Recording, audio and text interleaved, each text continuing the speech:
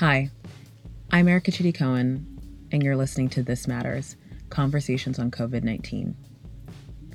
I'm the co-founder and CEO of Loom, a well-being brand that's focused on empowering women around sexual and reproductive health.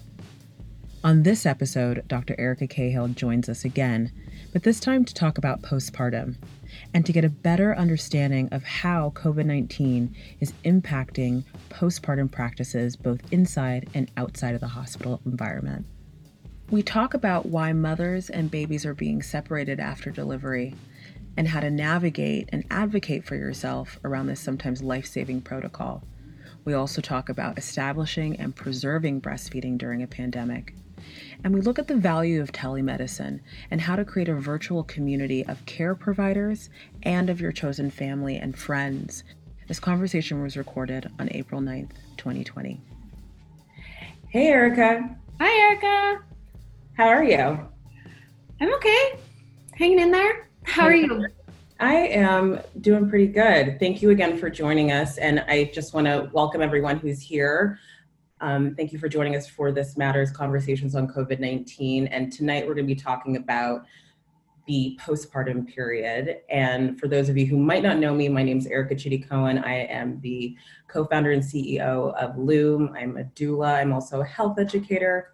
And Loom is a well-being brand that's focused on empowering women around sexual and reproductive health through empowered content and conversations just like this. And our wonderful guest, and we're just so happy to have you back with us again, is Dr. Erica Cahill. She is a clinical assistant professor of obstetrics and gynecology and complex family planning at Stanford. She also completed her master's in epidemiology at Stanford, and her research interests include expanding contraceptive options and abortion care access, sexual education, reproductive health technology, and reproductive transitions, which means pregnancy, postpartum, and menopause.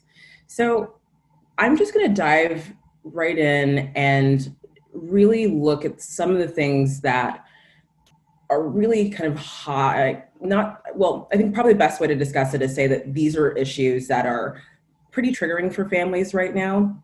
Basically, I think the first question to open up with is probably one of the most activating questions, and looking into mother-baby separation. I know that that's something that's occurring at a number of hospitals around the country, and I'm curious kind of what you're seeing and what your insight is to why mothers are potentially needing to be separated from their babies after delivery during the pandemic. Yeah, so I think, like we talked about with our last talk about pregnancy and what's happening on labor and delivery in hospitals, this is so hospital dependent and changing all the time. So something that is certainly worth asking your care providers about, asking your hospital about ahead of time, and the sort of, I would say, day to week leading up to delivery, just because things are changing so quickly that if you aren't due for several weeks, it will probably change. But there are some hospitals that are not having, that if a mother is testing positive for COVID or is being ruled out for COVID, so having testing but the test result hasn't come back, are recommending separating the baby until the test comes back, or sort of in some version of that. That said, the Center for Disease Control, the WHO, the American College of OBGYNs, the American Academy of Pediatrics all say this isn't something that is a given. Like, you do not have to be automatically separated from your baby. It's not the same thing as, like, I'm trying to think of another, like, you are not allowed into the trauma bay if you are not a care provider. I don't know, some version of that's like a hard and fast rule in a hospital. So this is something that is in a conversation, as in flux as we go. But the thought behind it is we don't want babies to get COVID-19, particularly because there are some reports suggesting that babies under 1 might have more serious illnesses if they get COVID-19, although very little data about that. And so thinking about how we can prevent that transmission, and the sort of the most extreme social distancing is out of the room, right? But there is a lot in between out of the room and, sharing all the same germs. And I think that's where most hospitals are falling. And that's where the conversation is. Like, how can we keep both you and your baby safe while also respecting the postpartum period and doing all the other important things for the person who just gave birth and their baby's health. And so just thinking about the idea that outside of the room is the most extreme form of social distancing. So why don't we back up before we're outside of the room? What other types of protocols or social distancing protocols might be put in place that are not as extreme as that are still going to be very different to what pre-COVID, a postpartum experience would have been like? So I want to clarify that these protocols are all with mothers or birthing people who have tested positive for COVID-19 or are being tested for COVID-19 with the test results not back. This is not like every parent and every baby, just to clarify that. This isn't like you are no longer with your baby in the postpartum floor. But the sort of steps in between, so for someone who, the CDC guidelines that sort of everyone has adopted are similar to what we recommend in a pregnant mother or a pregnant person or a person who's just given birth who has the flu, because similar sort of respiratory transmission as the primary mode of transmission.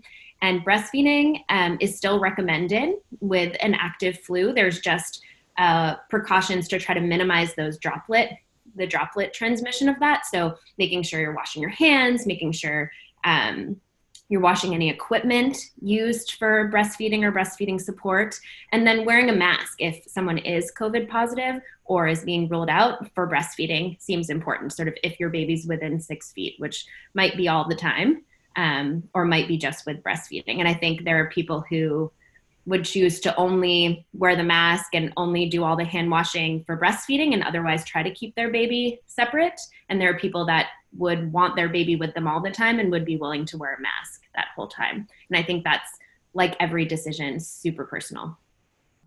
So I think something just to mention to everyone that's joining us tonight, we're going to be taking questions live for the last 10 to 15 minutes. So I'm noticing that people are raising their hand.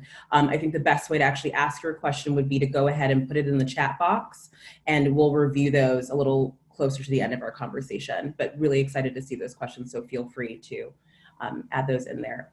Yeah. So as you were saying, Erica, the decision of wearing gloves or a mask is something that's going to be very personal.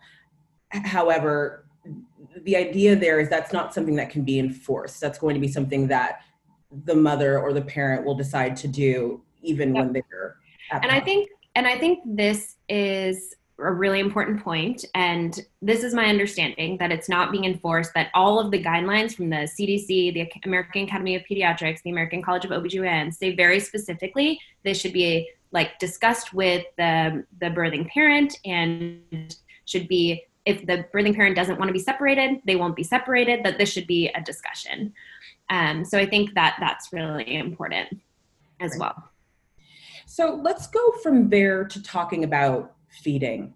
Now, with the idea of these social distancing practices, our understanding for people that are choosing to breastfeed or chest feed, having that skin to skin contact, having that kind of feeding on demand going on is such an integral part of establishing and sustaining breastfeeding.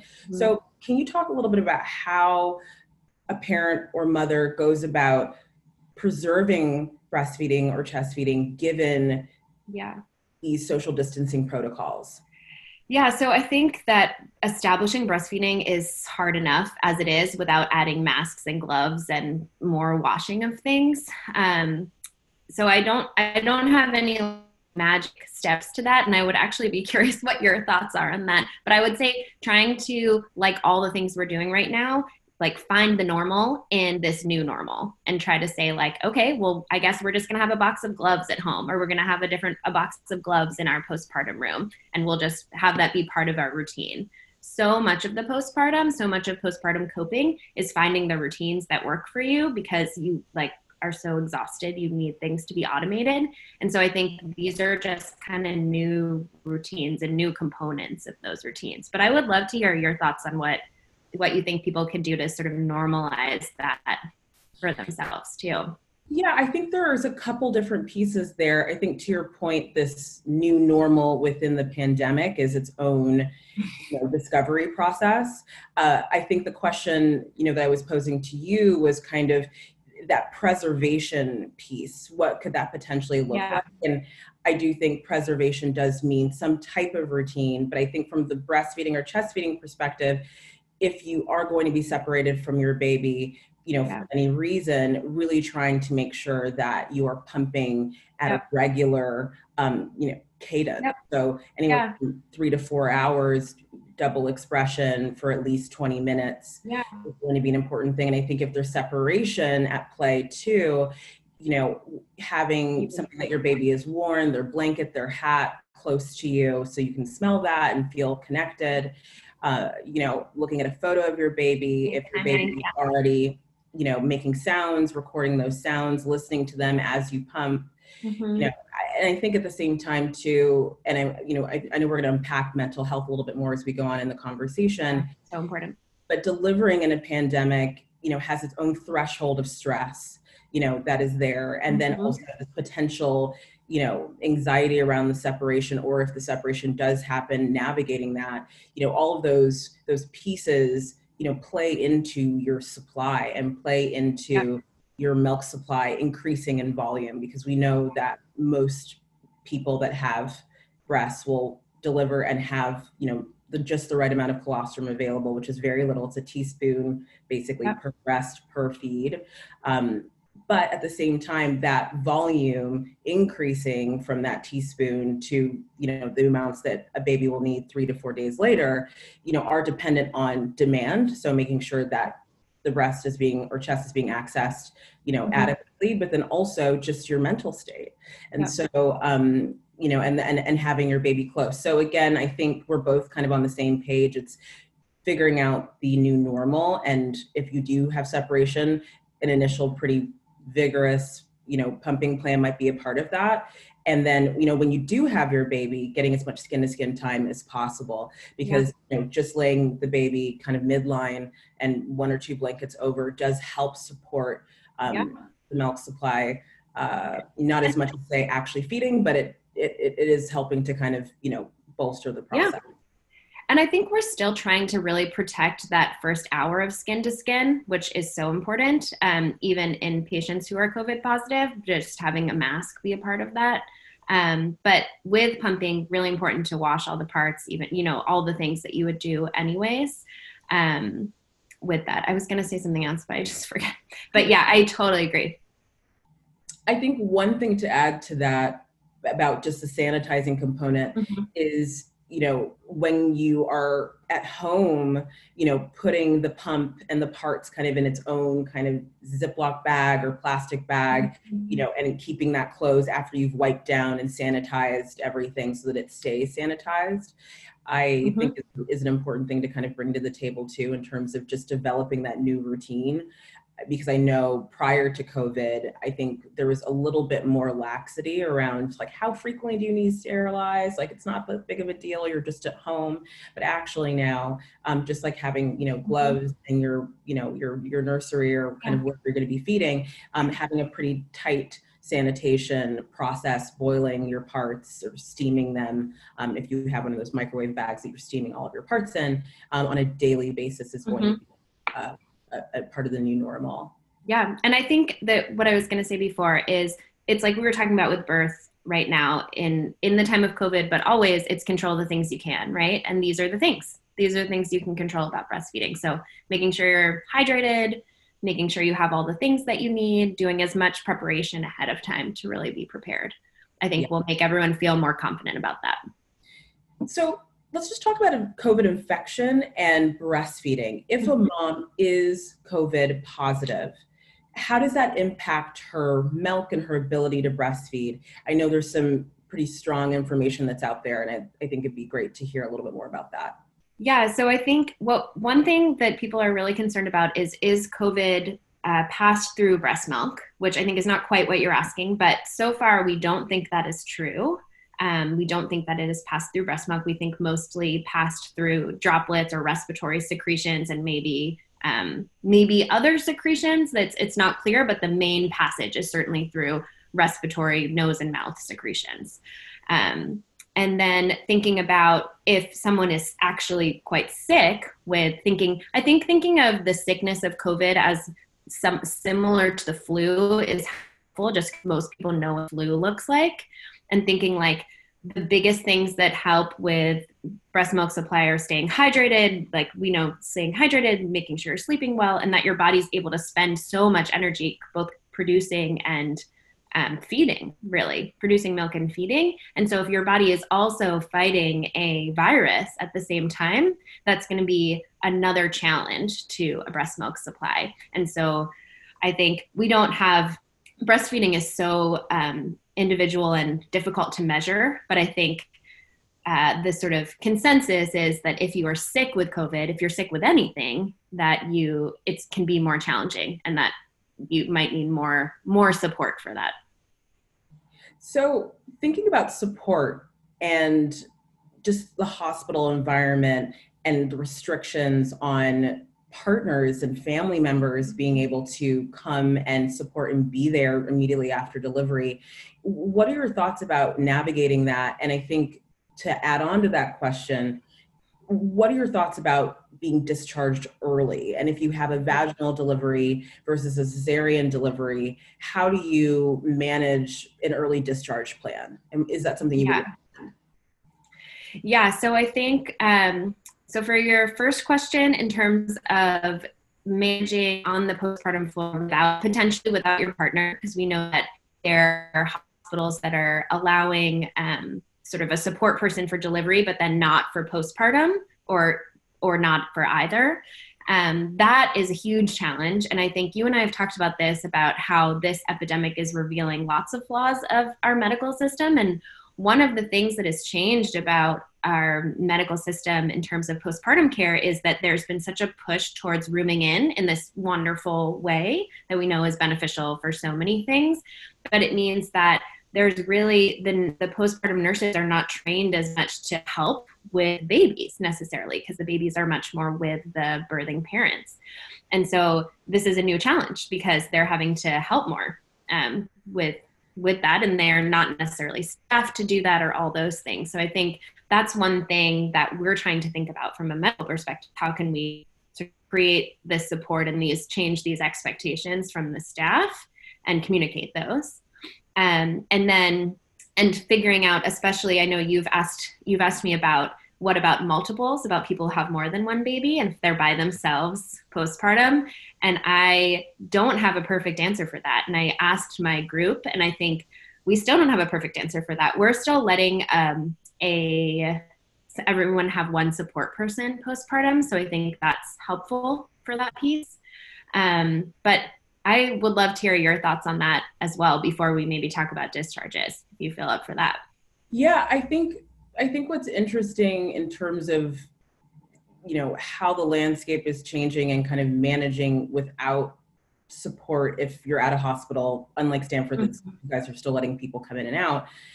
I think one of the challenges there, or one of the challenges to navigate, is just being able to speak up and ask for things. Yeah. I think that can feel really hard to do. And so I think if you are getting ready to, have a baby in a few weeks, really just kind of developing that kind of inner strength around being able to ask and advocate for yourself, I think is key. Because I know when people go in with partners or just with chosen family, that kind of, tandem support, there sometimes a partner or friend can ask for something on your behalf, but just kind of getting prepared to be like, how do I do that for myself?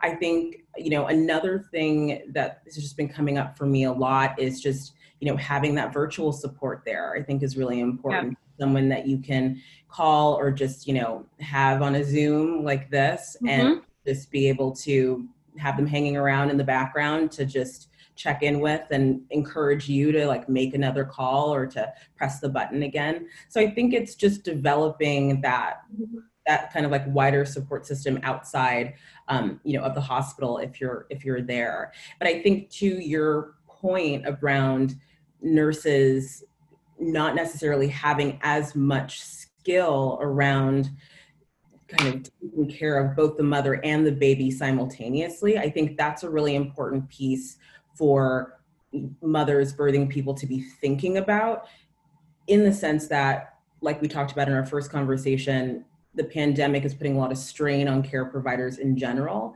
And then for them to be in a situation where they might not be as skilled in certain things like swaddling or diaper care, or like kind of deeper practices, it's kind of, I think it's important for just parents to potentially be prepared for that so that they can kind of manage their own expectations. I think and with that, I love the idea of, I actually talk to patients, family members on FaceTime and phones all the time, like both in my clinic and in the hospital. And so I would also encourage people to just like have your partner on the phone, or have your doula on the phone, or have your mother on the phone, and just say like, they want to ask you some questions, nurse or doctor or whoever, like, is that okay? Because now we're all getting so used to this type of interfacing that I think that's this kind of like an opportunity to bring that into the room in a different way too. And I think all these questions about like what's happening, what will happen to my baby, or like what are the rules now about this, are really acceptable in a great way right now, because there is so much that is changing that I hope that people take away from this, that you should certainly feel empowered to ask all the questions about what's going on, because things are changing all the time. And so more than ever, those questions are always appropriate, but more than ever, I think really great. And if you want to have them written down, if you want to have someone who's available with FaceTime who can have them written down, I think that would be a great way to be prepared too, just because sometimes when you're exhausted, it's hard to remember all the things. Yeah. So moving from there, just to talk about discharging. Yeah.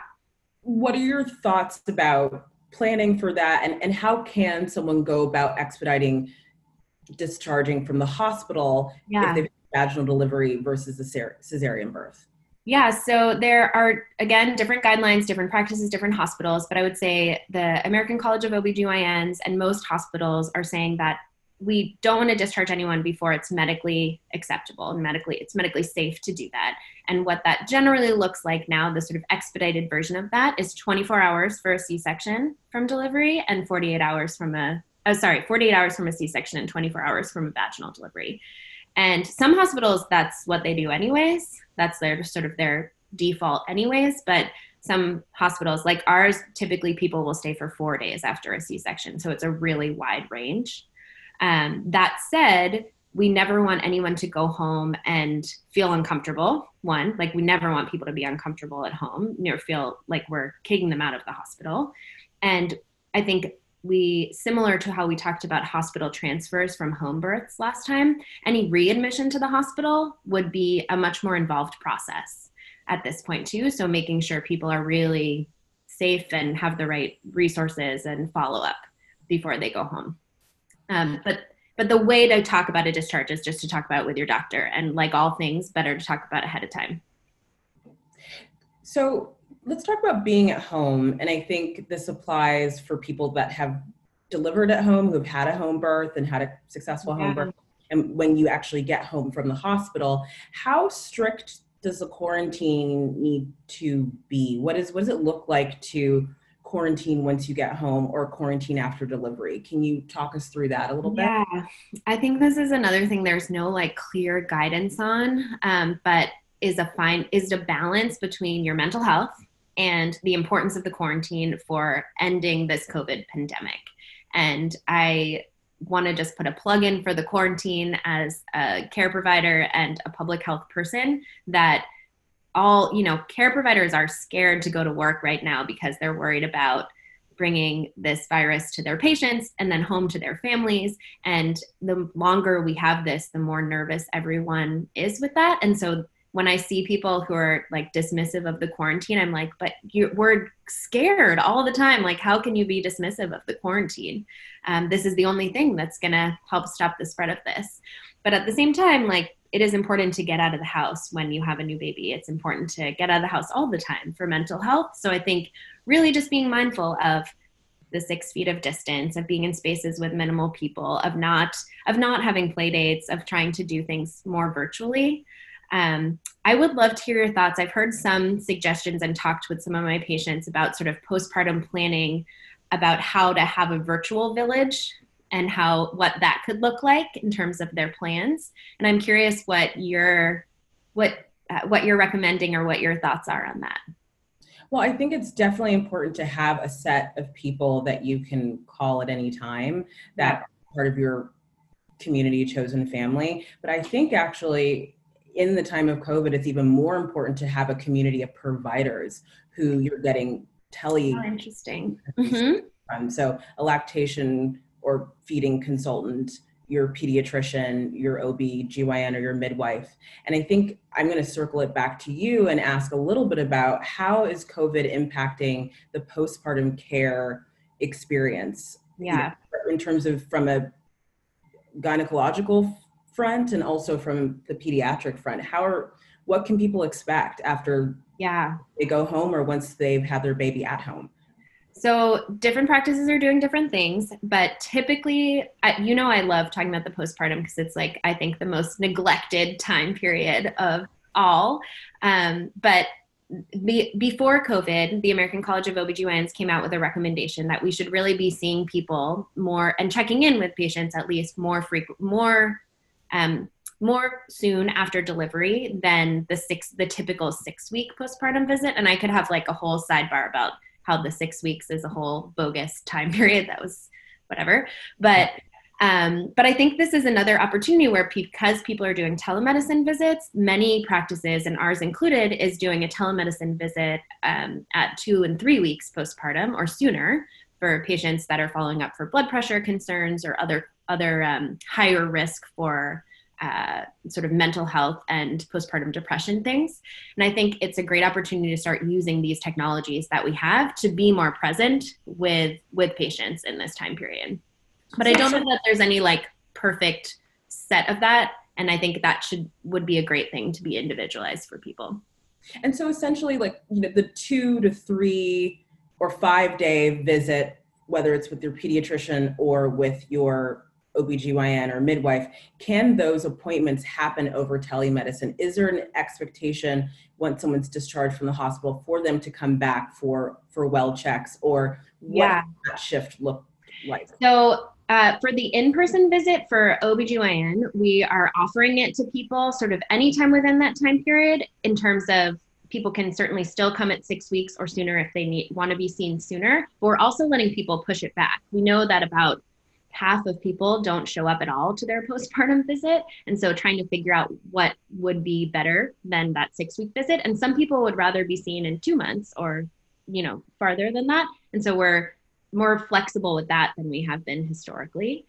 I think it's a little bit trickier on the pediatric side, and I'm not a pediatrician, but I think there is a lot that goes into the examinations of a baby, the physical examinations of a baby, and usually within 24 hours of leaving the hospital or 24 to 48 hours of leaving the hospital and beyond, because they're checking for lots of things. Sometimes they're giving vaccinations. So I think the in-person visits for babies are still happening in those same time things, and then probably beyond that spaced out a little bit. But those are pretty critical weeks of figuring out health of the baby. And in terms of the pediatric visits being different to obviously the gynecological visits, at what stage can telemedicine begin for pediatric visits? Great question. Not a pediatrician, so I'm not sure how they're quite doing that. I think they're probably similarly to us, trying to group things based on what they do in terms of interventions. But again, there's so many developmental physical exams that happen then that are so important in catching things that, and especially those first few visits, there's vaccines at every visit. And so I think those are hard, you can't do those in telehealth. But the physical exams, I think, are still really important for pediatrics. Yeah, so essentially just supporting people around practicing social distancing protocols when they go out the house to these appointments, if that's what needs to take place. Yeah. Although one thing I'll say, to add to that, is most pediatricians are having specific times for well kid visits versus sick kid visits, which is like a little stressful if you're having a sick kid visit. But I think if you asked your pediatrician, you could ask to be seen like first appointment of the day, for example, so that you could kind of be in and be out before anyone else was there. But again, we also don't think that kids are huge transmitters of the COVID virus right now. So take that as you will. And I think maybe something else to add is my understanding is that there are providers who are open to providing home visits and some nurses that are providing home visits. Is that something that you are hearing and seeing as well? I'm definitely hearing about it. It's not something we're offering right now. We're doing a lot of telehealth, but we are not doing home visits at this point. Great. So I'm going to jump over to the questions. There's a couple that are here. I think I'm going to start off with a question about family members and having people come visit. I think yes. a good one to get into. So the question is, my sister had her baby over a month ago. She's been social distancing and so have I. Can I visit her and the baby if I haven't been out in public?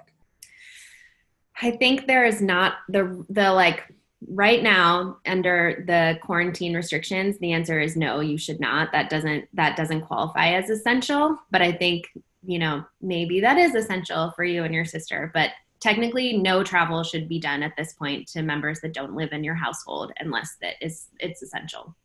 But obviously that's like a big gray area. If your sister is having a really hard time and needs help, perhaps that is. Another question is going back to the COVID piece around testing for mothers during their pregnancy and postpartum. The question is it standard practice now to separate mothers from babies if the mom tests positive for COVID? And can a mother fight against this? And I think we touched on it a little bit. And I picked this question because I felt like we could probably expand on it a little bit more in the sense that you're saying the separation is a conversation. So maybe you could just speak to that again. Yeah, well, one thing we didn't talk about, which is relevant to this question, is we're starting to roll out, and some places they already are rolling out universal testing for labor and delivery. So we're testing even asymptomatic people. Up to this point, we've really only been testing people with symptoms. And I think that's more what I'm talking about in terms of, and I think that's more what people are thinking about in terms of social distancing and wearing a mask, things like that. But we haven't thought about all the repercussions, and we're just starting to think about of universal testing. So then there'll be pregnant people who are asymptomatic who test positive for COVID.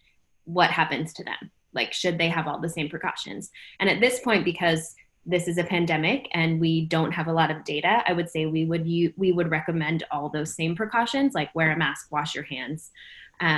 But like we've just discussed, as far as I understand, no one is taking away your baby without your permission. No one is separating you. There may be care providers that recommend that if you're symptomatic with COVID. But my understanding is you can always say no.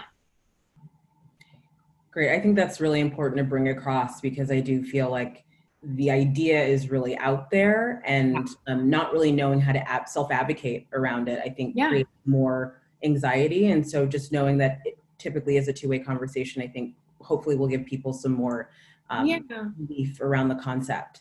And enlist your care providers. Like, I hope everyone has a good relationship with their midwife, OBGYN, but like, get on the same page with them about that ahead of time. And if whatever they're telling you in the hospital isn't what you talked about with your care provider, call your care provider and get them in there, because things are changing so quickly that people aren't trying to be mean. Like, care providers, nurses, everyone's not trying to be cruel. They're trying to be safe. Everyone is scared. And so I think thinking like, wait, this is not the information I had from my care provider. Could I call them and can we straighten this out together if you feel like there's something happening that is not what you thought it was going to be? Yeah, and I think that's something we kind of keep coming back to is that, the environment of the pandemic is putting so much stress on everyone. And so, enlisting that extra support can really help with that. And I do think that's also where postpartum doulas can come in as well. If you have, other questions that you're wanting to run by someone while you're still at the hospital or when you get home, when you have these concerns, I think is really important too. Yeah. And even if you don't have like someone that you've hired as a postpartum doula, having like the person you've decided is going to be the person you call with your crazy questions who's like a knowledgeable person or who could call someone or look it up, I think would be helpful too, of just like really having your village at the ready. Yeah, I think that makes total sense. Yeah. So I think that's all the time we have, but I'm so happy to have you talk with us, Erica, and just kind of dive into all of this. And I really appreciate your perspective as always. And again, thank you for doing this work and being out there on the floor. You're just an incredible person, and we're so lucky to have people like you doing the work that you're doing right now. Thank you for listening. If you have a question or feedback for us, there's 2 things you can do. You could head to our Anchor homepage and leave us a voice message, or you could send a voice note straight from your phone to live@thisisloom.com, and we just might use it in our next episode. Next week, we're diving into birth control and exploring how the pandemic is creating tension around access to things like IUDs, the pill, and other forms of contraception. Until then, stay safe, stay open, and take care of yourself.